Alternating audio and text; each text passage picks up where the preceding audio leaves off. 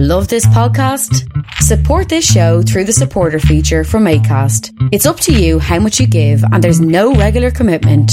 Just hit the link in the show description to support now.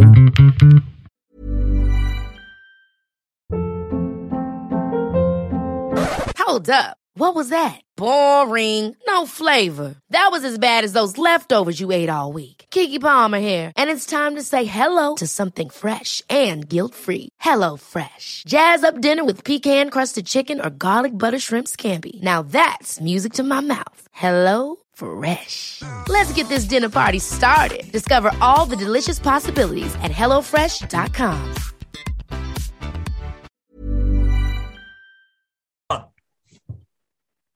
My guest today is Irving Finkel, and he's quite a legend in his work currently at the British Museum, and we are going to talk about games in antiquity today, which I'm quite excited for.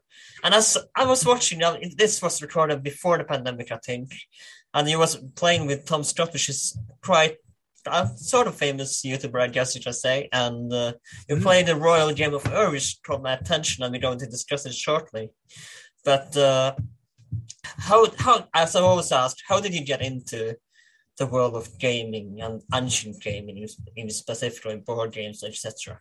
Well, it's a very simple question to answer, because when I was still at school, in those days, we used to go regularly to the public library and get books out to read them. And I came from that sort of family. And once I got a book out of the library by a man called R.C. Bell, or Robbie Bell. And he wrote a book called Board and Table Games of Many Civilizations. And it was a book for the general public. And I didn't know much about it until I started to read it. But the thing is, all my life I've been going to the British Museum, even before I worked there. And I always knew about the Royal Game of Ur, which you mentioned, because it was an important exhibit.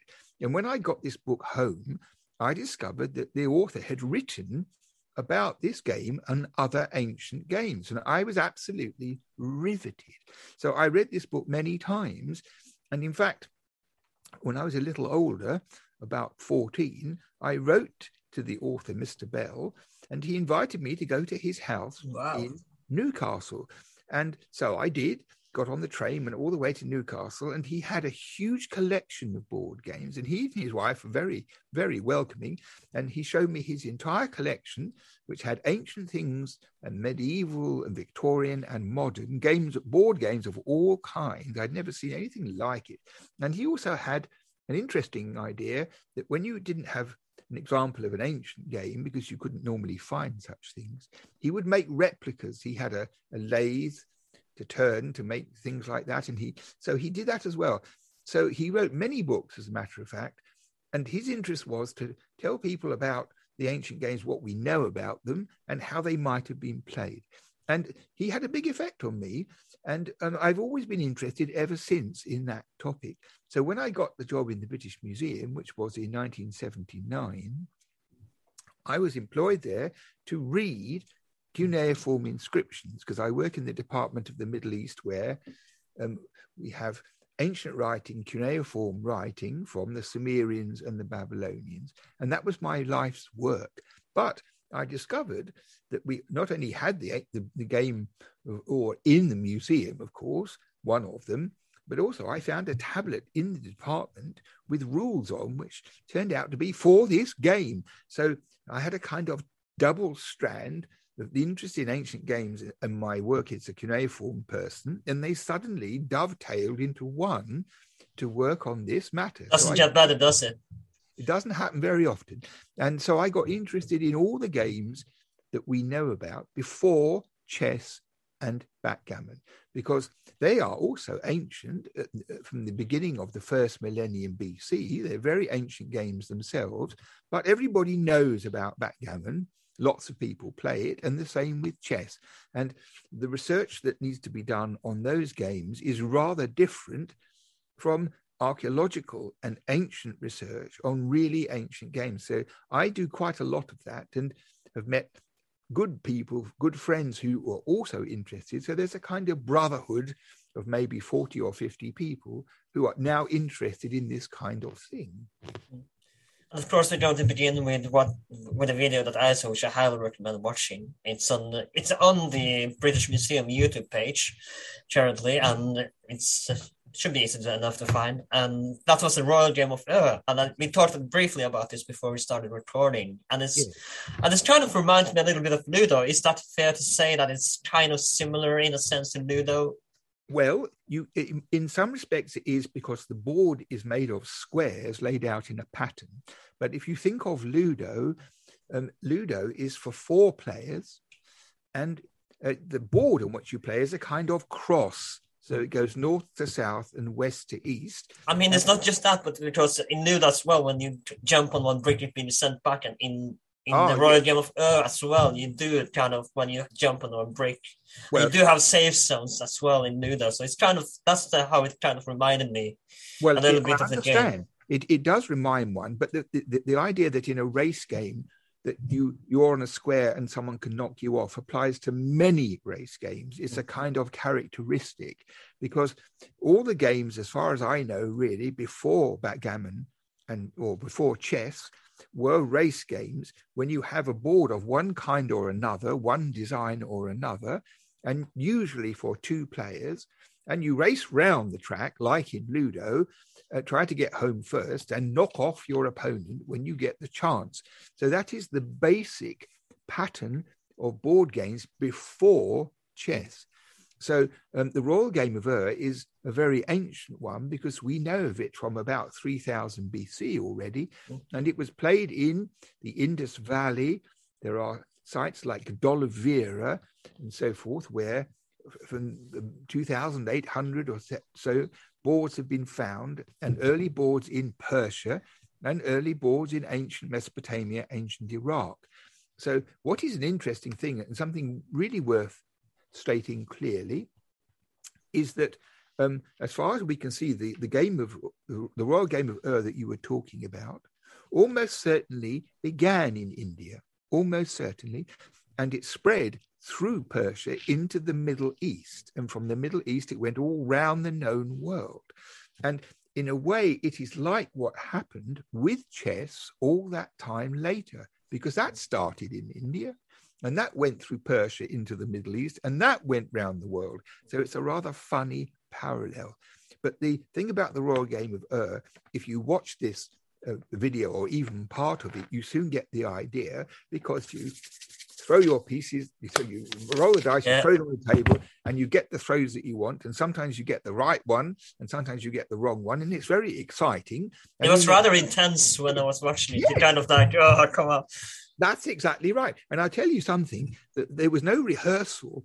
We just did it. We just sat down. And my idea was to try and make Tom Scott, who's a very famous person on the internet, to make him cross. So I pretended I didn't know who he was, and I made all sorts of sarcastic remarks. Yeah. And we had a good time with it. But the thing is this, the most important thing is this, that we know of this game from archaeology from about 3000 BC. And it lasted until about the 1st century AD. That's 3,000 years. And all the countries of the Middle Eastern world all played this game. Like, for example, the pharaoh Tutankhamun, a very famous person as well. When they excavated his tomb, there were several game boards which had this design on. So it was a very popular game. And I think it's easier to understand, because one of the things is when you play it, as we understand it, it doesn't take all day. You know, with modern games, like war games, some students might play on the floor for 4 days and never eat or drink anything until they win. It's nothing like that. It's just take a good game of Monopoly, for example. It can take the whole of a Christmas holiday. Yeah, exactly. But this game, you play for 20 minutes and somebody's won, and you might have another game. But it's good because you never know who is going to win. And it's got this quality, which I think is one of the reasons why it lasted so long, because that's what people have always liked in board games, something which is fair. So there's no favoritism, and you both have luck, you both have a bit of skill, and the best man wins, this sort of idea. And that characterizes all these ancient games. Does it matter if you got experience already that you play this game? You play this game loads of time, I assume. But does it matter that you got experience, or is it purely luck? Well, it's like this. It's mostly luck. But the question is this: you have 5 pieces, or sometimes 7 pieces, depending, which you have to get on the board and all round the track to the end before your opponent. So the thing is, the actual throws are lucky, but the how you use them involves a certain amount of wisdom. So if you play in a risky fashion, or you play in a careful, sedate fashion, then you have some control over your fate. So it's not just a silly game with luck, like, for example, the game of snakes and ladders with children, because, you know, I always say this, if you're an adult, like an uncle or a father, and you play snakes and ladders with a child, the only interesting thing is letting the child win when it doesn't realize it, because the game itself is really boring because it's just rolling the dice and moving the pieces. So the thing about the game from Ur, and which is why it's spread over the world, the ancient world, so thoroughly, is because it had enough skill element in it that you felt you were in control of your pieces. It was much more satisfactory. And as I understood as well, that's one of the first manual instructions that was written. That is available in the British Museum as we speak, I believe. Yes, it's a clay tablet written in the Babylonian writing in the 2nd century BC. And it's rather interesting for this reason, because when that tablet was written, it was the work of a quite famous Babylonian astronomer. He was a member of a family of ancient scientists. His father and grandfather before him were astronomers. And this is the thing. They knew the game played in a rather simple form, which had been played forever and ever. But in the late period, there were some different rules introduced. And this interested this astronomer because the board had gone through a slight change of shape, which meant that there were 12 squares up the middle. And instead of having 8 squares and then going round left and right, the final block at the end, they moved them so you had 12 squares up the middle. Now, this is, to an astronomer, an irresistible thing because it's to do with the movements of the planets, the zodiac, things through the heavens, as well as a board game. So he wrote this tablet with all about the game, with all this extra stuff in it, and it's very complicated. But the most important thing about this tablet, which one day I hope you will see in the British Museum, is this, that it turns out that the pieces in the game, of which there were 5, were all different one to the other. Because normally in the ancient game from Ur itself, they were like pawns in a chess set. They all had the same significance and value. But at the end of its history, there'd been a change where the 5 pieces were all different and they all had to have their own score to get on the board. So this is a very interesting thing in the history of board games, because otherwise it's only chess where you have your pieces on your side and they all have different powers. And it's the same sort of idea. But in chess, of course, there were no dice. It wasn't a dice game. So I'm telling you all this in a great rush. And there's lots of other things too about these ancient games. But the fact is that it is really a very newish kind of field because of this. Scholars who work on ancient things are very used to this rule that you get interested in a certain topic, you collect what you can find out from dig reports, from photographs, from talking to colleagues, and you get the evidence all together. And then you sit down and you think, well, if this is what we have, maybe it works like this, maybe it works like that, and you make a sort of model. Yeah. The point about the model, the dangerous point, is that all you can do is the best you can do. Now, what actually happens in the science of archaeology is just when you think you've got everything nicely worked out with a rational solution, somebody digs up something in another excavation and everything goes out the window. So this is in some ways terrifying, but it's also very exciting because it means that you always have to rethink and rethink. So that happens also with ancient games, because some of them, there are very few of them, and every time a new one comes to light, goodness me, you have to start thinking all over again. Right. So how did this game spread? As you assume it came from India. So how did it spread? Become so popular in the ancient world? Very important question. And I think it works like this. The basic situation is that human beings have a hunger for good games, and they always have had such a hunger. So there is, so to speak, a market. And the reason is this, that in many parts of the world, there are times of the day when it is too hot to do anything. And this applies in the Middle East. There's a reason why the Spanish have siesta.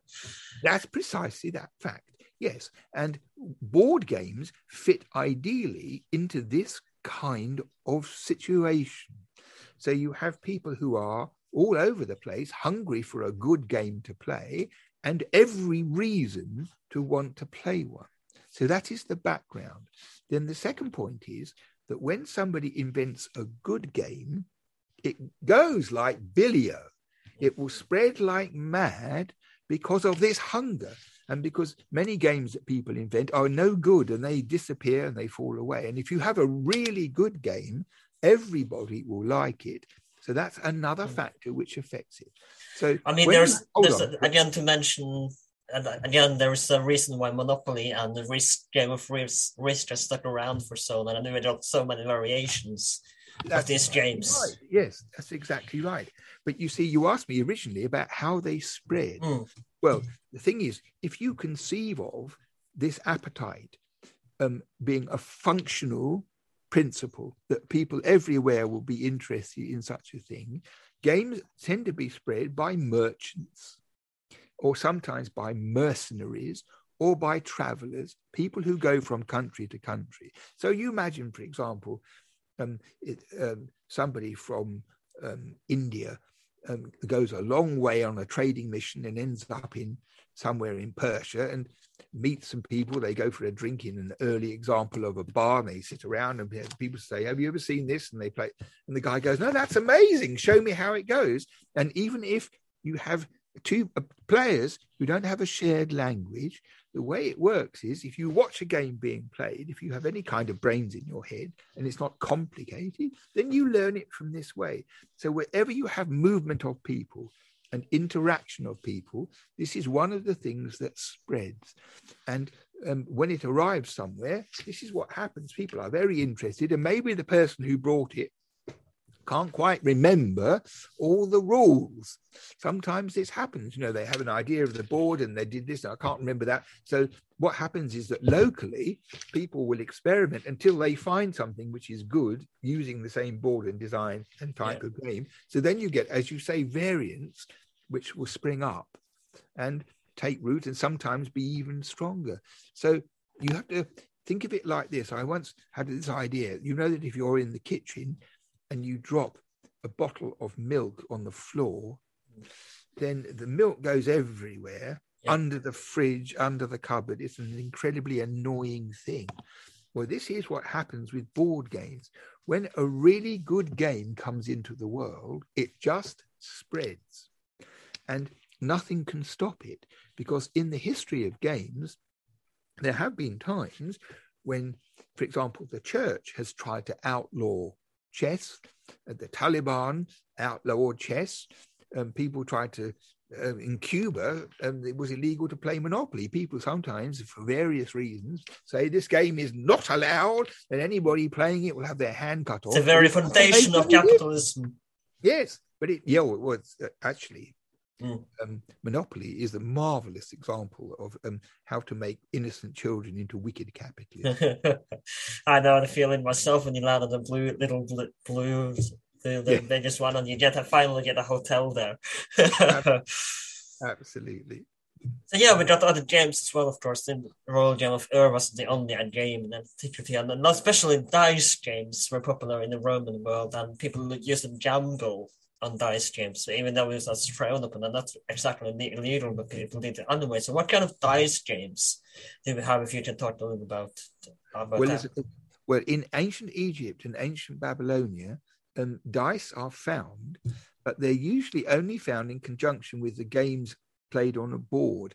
Now, I'm quite sure that people played dice games in the market, gambling for their lunch or for drinks or things like that, just lucky games like that, but we don't have any information about it. But you can be certain that when you have dice which are used for one purpose, like a proper board game, they were also used for gambling. And this is a human activity, and I'm quite sure you're right. So we know about the Romans. They also played board games, so they also gambled a lot. And in the Middle Ages, one of the things that they tried to outlaw, they said that dice were the work of the devil and they should be stamped out from society and things like that. I mean, was gambling frowned upon in the ancient world, especially with dice and board games? Didn't people do this often? No, I think games were regarded as a perfectly normal, healthy thing, and nobody ever tried to outlaw games in antiquity. And whether they played dice games, as I say, we can't prove it, but we can be sure they did play dice games. But there's no, you don't find people saying they're immoral and wrong and trying to stop them.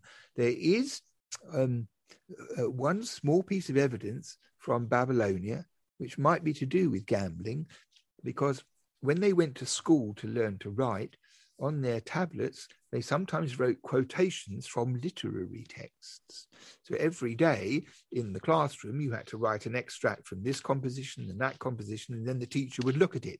And we have one of these school tablets, only one from about 600 BC, where the line goes, "Woe is me, woe is me, oh my astragal, oh my astragal." And that's all there is. So it sounds like somebody who'd been using knuckle bones and gambling had lost everything, and they were lamenting and lamenting. But we've only got the first line of what was probably a long piece of literature. But it's a kind of clue, is it not? Yeah, it is. So what other games do we have in antiquity that you would like to share with us that was rather popular, as if not even more popular than the Royal Game of which you talked about? Well, I'm not sure that there's a real rival. There's a peculiar game which was played in ancient Egypt, which was called Senet, Senet. And this game of Senet was also played on a box, and the board was 3 squares by 10 squares. So you have 30 squares. And they also had dice, but this was a quite different game from the Royal Game of Ur, because when you played your opponent, you set up your pieces all along one edge and halfway up the middle, alternately. So a red one, a yellow one, a green one and a yellow one, and a green one and a yellow one. So there were 10 along the edge and then halfway up the middle. And then you threw the dice and you had to move your pieces along, shuffling them along when there was a space. Now, this board game, we don't know exactly how it was played, but Egyptologists have done a lot of work on it because there are paintings of it in play and what have you, and the result seems to be that it's rather boring. Oh. And the interesting thing is that this game was only played in Egypt. So the other board games that we have tended to go from place to place, like we were talking before, popular wherever you went, but this Senet is only played in Egypt. And I have a feeling that the reason was that nobody else wanted to play it. So what do you have an idea why it was so popular in Egypt and nowhere else? Yes, I do, because it was a very ancient game from the time of the First Dynasty, and at a certain point in what they call the New Kingdom, from about 1500 BC, there was a version of this game played which was much more complicated, which was something to do with the netherworld. Because when you died in Egypt and went down to hell, you had to play this game against some guardian deity. And if you won, then you would go into some kind of heaven situation. And if you lost, it was the opposite. So this there was a lot of attention played to this game, and some examples are known where every square of the board has writing on it in hieroglyphic writing about the significance of the square, and there's even a papyrus about it. So one of the reasons why it survived was it moved from being a simple, not particularly exciting game played by everybody to this specialized thing to do with funerary belief. And for that reason, it survived, and I think especially well. So it's a mystery, really. There's one other game which is certainly worth mentioning. Yeah. And it's called the game of 58 holes. And you have a little board often made of ivory with a tree in the middle. And you have you know what a cribbage board looks like? You know cribbage when you have Can't imagine it right now. No. Okay, well, when you have a board, with a chessboard, you have squares. Yeah. Okay, but with a board like the modern game of cribbage or the ancient game of 58 holes, the track was marked out with holes, and the pieces stuck in the holes. They were like little pointy. Oh, I think is it the one when you jump over and you're gonna get one of those bits out? That's the sort of. Okay, yeah. Yes. So this game, there were 29 holes on one edge and 29 on the other. And people played this game not only in Egypt, but in many other places as well. So this was a popular game. But one of the interesting things is this, that all the boards are rather small and they're designed for small hands. And I have an idea that the game of 58 holes is the game that was played by women.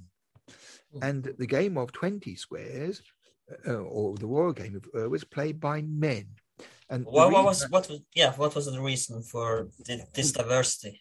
Well, the reason for this, the reason I think it might be the case, is that in India, where board games are a very healthy and important thing to this day, there are games that are played by men and there are games that are played by women, and there's no crossover. And this may only be true of India, but my own idea is that it was something which is an ancient matter and also applied in the ancient Middle Eastern world. Because, as I say, there's a very famous board for this, 58 holes on little legs made in Thebes, which is in the Metropolitan Museum today in about 1500. And it's incredibly delicate. And the pieces are very spindly. It looks like it's made in 18th century France. It's a very lovely object. Now, when you play the game of one of the things I didn't mention before is that when the pieces became different, there was another thing as well, because they had bets on the game as they played it. And the bets were for drink and food and women. So the phraseology belongs in a bar where people got raucous and they got drunk and they got violent. And this game with its bets and all that kind of thing is the sort of thing you can readily imagine from later life, the later world. But at the same time, no classy woman is ever going to play the game of where they're going to win or lose women. It stands to reason it's a men's game.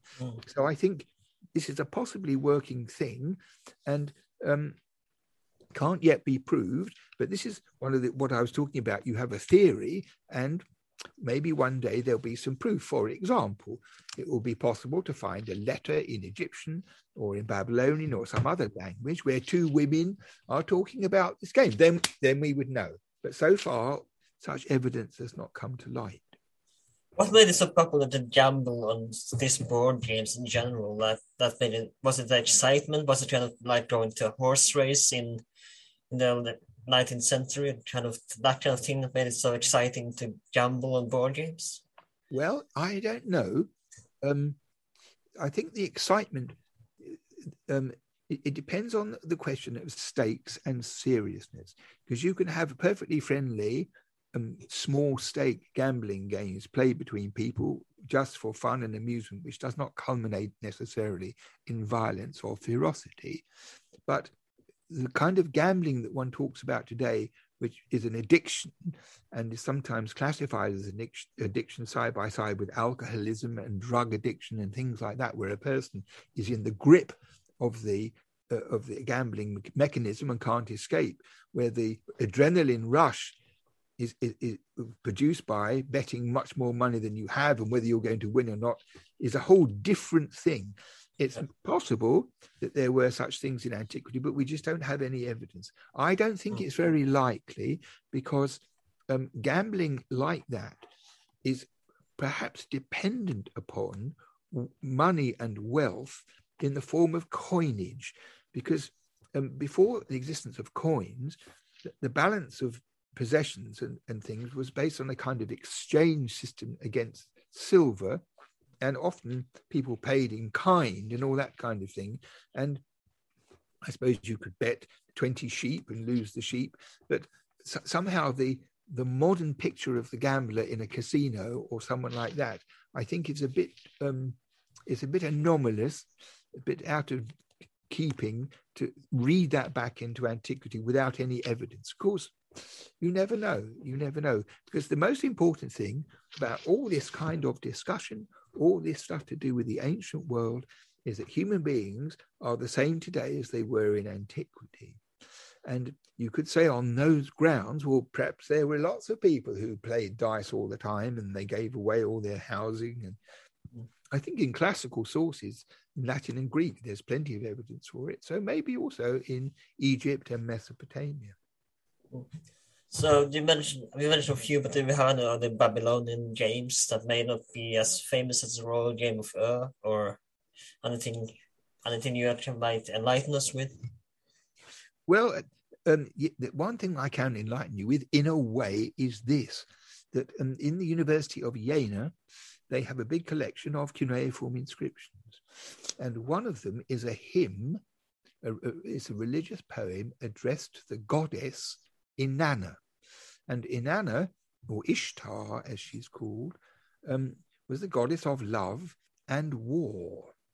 And it's clear from literary references in compositions that Inanna, or Ishtar, was in charge of games. And in this text, there's a list of all the games played by boys and all the games played by girls. And there's about 35 of each. So this ought to answer your question perfectly, because we have a list of them specially written out for us where we can see what they did. The trouble is that about 3/4 of the words for these games, which are on this tablet, we don't know what they mean. Haven't we been able to decipher the language yet? Well, we can decipher the language. We can read the Babylonian language because it is Semitic. It is like Arabic and Hebrew and that family. And in the 19th century, when they first found a bilingual and they started to investigate, we now can read the Babylonian language like we can read English or probably Norwegian in certain people's cases. But in a language, you have common words, rare words, and sometimes unique words. And we know a lot about the Babylonian tongue. We know hundreds and hundreds and hundreds of words, and we know all about the grammar and everything. But sometimes a word comes up which is never been known before, and we don't know what it means. And it turns out that the names of these games are like that. And that's not surprising, because if you think when you were in the playground when you were a boy, the names that people gave to playground games, and they still do in the modern world, are not normal words. You have names like housey and hodgy podgy and all those sorts of tug of war and sometimes rude words and things like that. And it's clear from these pieces of vocabulary that they are games, and some of them are to do with wind and blowing noisily, and some of them are to do with setting people on fire and things like that. But that's lovely. We don't know. Yes, I know. I don't think I've ever tried that myself. It may be, but I've never done it. I don't know if that's such a good idea, to be honest. Well, I don't think it should be encouraged at home. But the thing is, it's an ironic thing that we know the names of all, so we can't identify any of them, except some of them are skipping rope type games, and there are some words for dice, for knuckle bones. So they did have as we know already, but they had knucklebone dice and they played dice games, but it's just the names of them. And some of them are very obscure indeed. I was reading a while ago, I'm not trying to say his last name, it's Polish last name, Babylon. He wrote Babylon, the book, Paul, I'm going to try to say it here, Paul Krivacek. Yeah. And where he said that Babylon was the one who invented the writing system, that the writing system first appeared in Babylon. Is that correct? It is.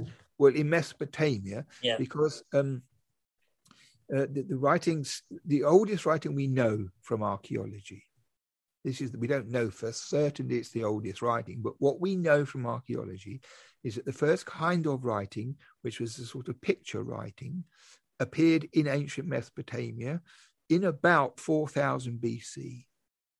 And the pictures, they developed in such a way that people realized that you could do a picture of something, not for what it looked like, but the sound of the word. And when they had this idea, they realized that they could use these signs to spell the sounds of words. And when they did that, when this idea came, then the script rapidly developed into syllables where you could write anything down, and it became a proper language. So from about 2800, we have text written we can read as if we could speak to the people themselves. It is extraordinary. And that is, as far as we know, the way the writing started and developed, but also we think it's the oldest, or it's the oldest we know of. Sometimes Egyptologists say, oh, no, Egyptian writing is older. But don't believe this. It is not true. You see, the first evidence for Egyptian writing, the whole system is there in one go. And with our material, much older, we have things a bit like writing. We have early attempts at writing, different things that started and stopped. So we can see through our sort of binoculars that there were experimental phases until the system matured into a proper system. So it's more likely that the writing of Mesopotamia was imitated by the Egyptians than the other way around. And of course, Egyptian writing is very beautiful, and it's very romantic, and everybody loves it. But the way it works is not dissimilar from cuneiform in the way they do the sound writing. I mean, it's incredible to me how not only does writing systems survive, and language kind of it's more dead now, but kind of like that it survives to this day that we have an idea of what it's spoke like, and how this games in general is still loved, even though we don't like computer games and video games, and we still love board game or card game or dice game to this day, that it's still around with us, and some has survived from 2,000 to 3,000 to 5,000 years ago. It's incredible to me. It is incredible to me. It's a very remarkable thing, and the more you think about it, the more interesting it is. One other thing, you asked me at the beginning about this game Ludo, which is a parlor game that people play with children, and you have 4 arms, do you not, in a kind of cross, and you have your pieces and dice, and you go round to the middle. Well, that game comes from India, because we have evidence from the 17th century and thereon, and it's still played in India, and they like to play on this cross, which is made of textile. So not wood like a chessboard or material of this kind, but they have embroidered cloth with the squares on. And it's a really complicated game because the dice are used. Would you kind of say it's kind of a brother-sister game to the Royal Game of Ur in a sense? No, it's a separate thing. And well, I tell you, I know this is a good question, but the thing is, this game is for 4 players. The Indian game is called Pachisi or Chopper, and it's for 4 players. And that is the game which in the 19th century came to Britain because of the families in India. They had their children looked after by ayahs, who were usually Indians, and they taught the children to play this game there. And when they came back to England, the game came with them, and it turned into Ludo, which is a simpler version of it. And then Ludo has gone all around the world. There's nowhere where people don't play Ludo or something like it. But what did you ask me? You asked me something else in the middle. I'm honestly not sure. I think it was if it was kind of sister brother game to the Royal Game of Right. If it was because it's kind of not too far off. It's not too far, but the thing is, the Royal Game of was definitely played by two people. And actually, in the history of the world, most board games are for two people. So you fight against somebody, or you strive against somebody, or whatever, and it's A against B.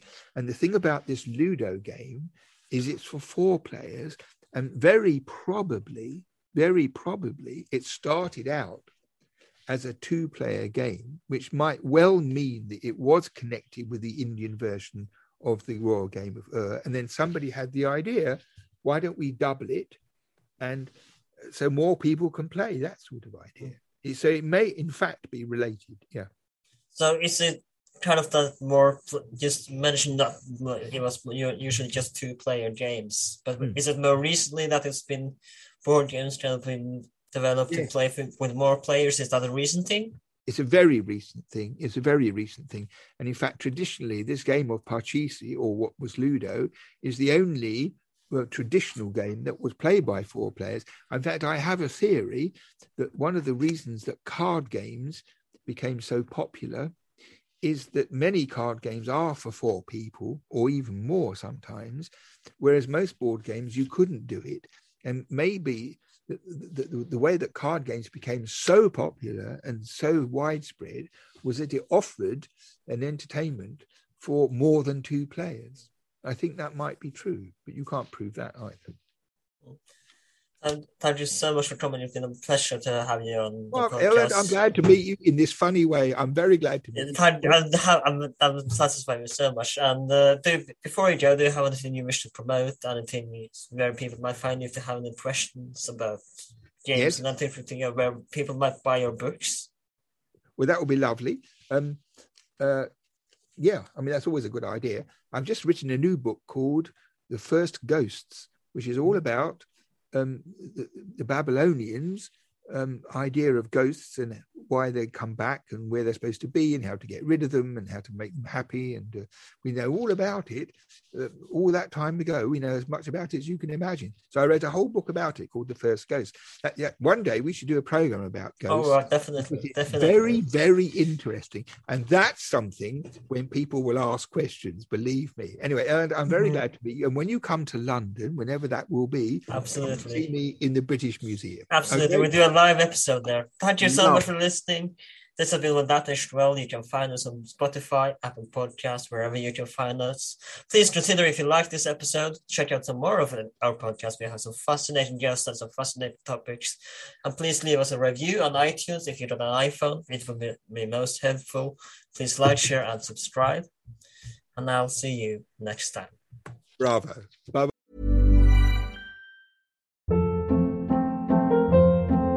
Hold up. What was that? Boring. No flavor. That was as bad as those leftovers you ate all week. Keke Palmer here. And it's time to say hello to something fresh and guilt-free. Hello Fresh. Jazz up dinner with pecan-crusted chicken or garlic butter shrimp scampi. Now that's music to my mouth. Hello Fresh. Let's get this dinner party started. Discover all the delicious possibilities at HelloFresh.com.